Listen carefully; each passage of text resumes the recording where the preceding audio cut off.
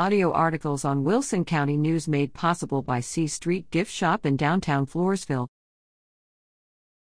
Middle School Lady Mustangs go 1-1 against Cole. The Nixon Smiley Middle School Lady Mustangs traveled to San Antonio and squared off with the Cole Cougars December 5. In 7th grade action, the Lady Mustangs were defeated 4-32. Ruby Mendez contributed the 4 points for her team. In 8th grade action, the Lady Mustangs were victorious 34-13.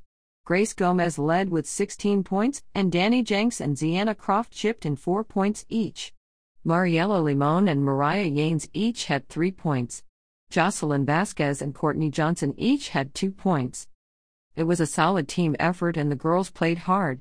The Lady Mustangs hosted Luling December 12.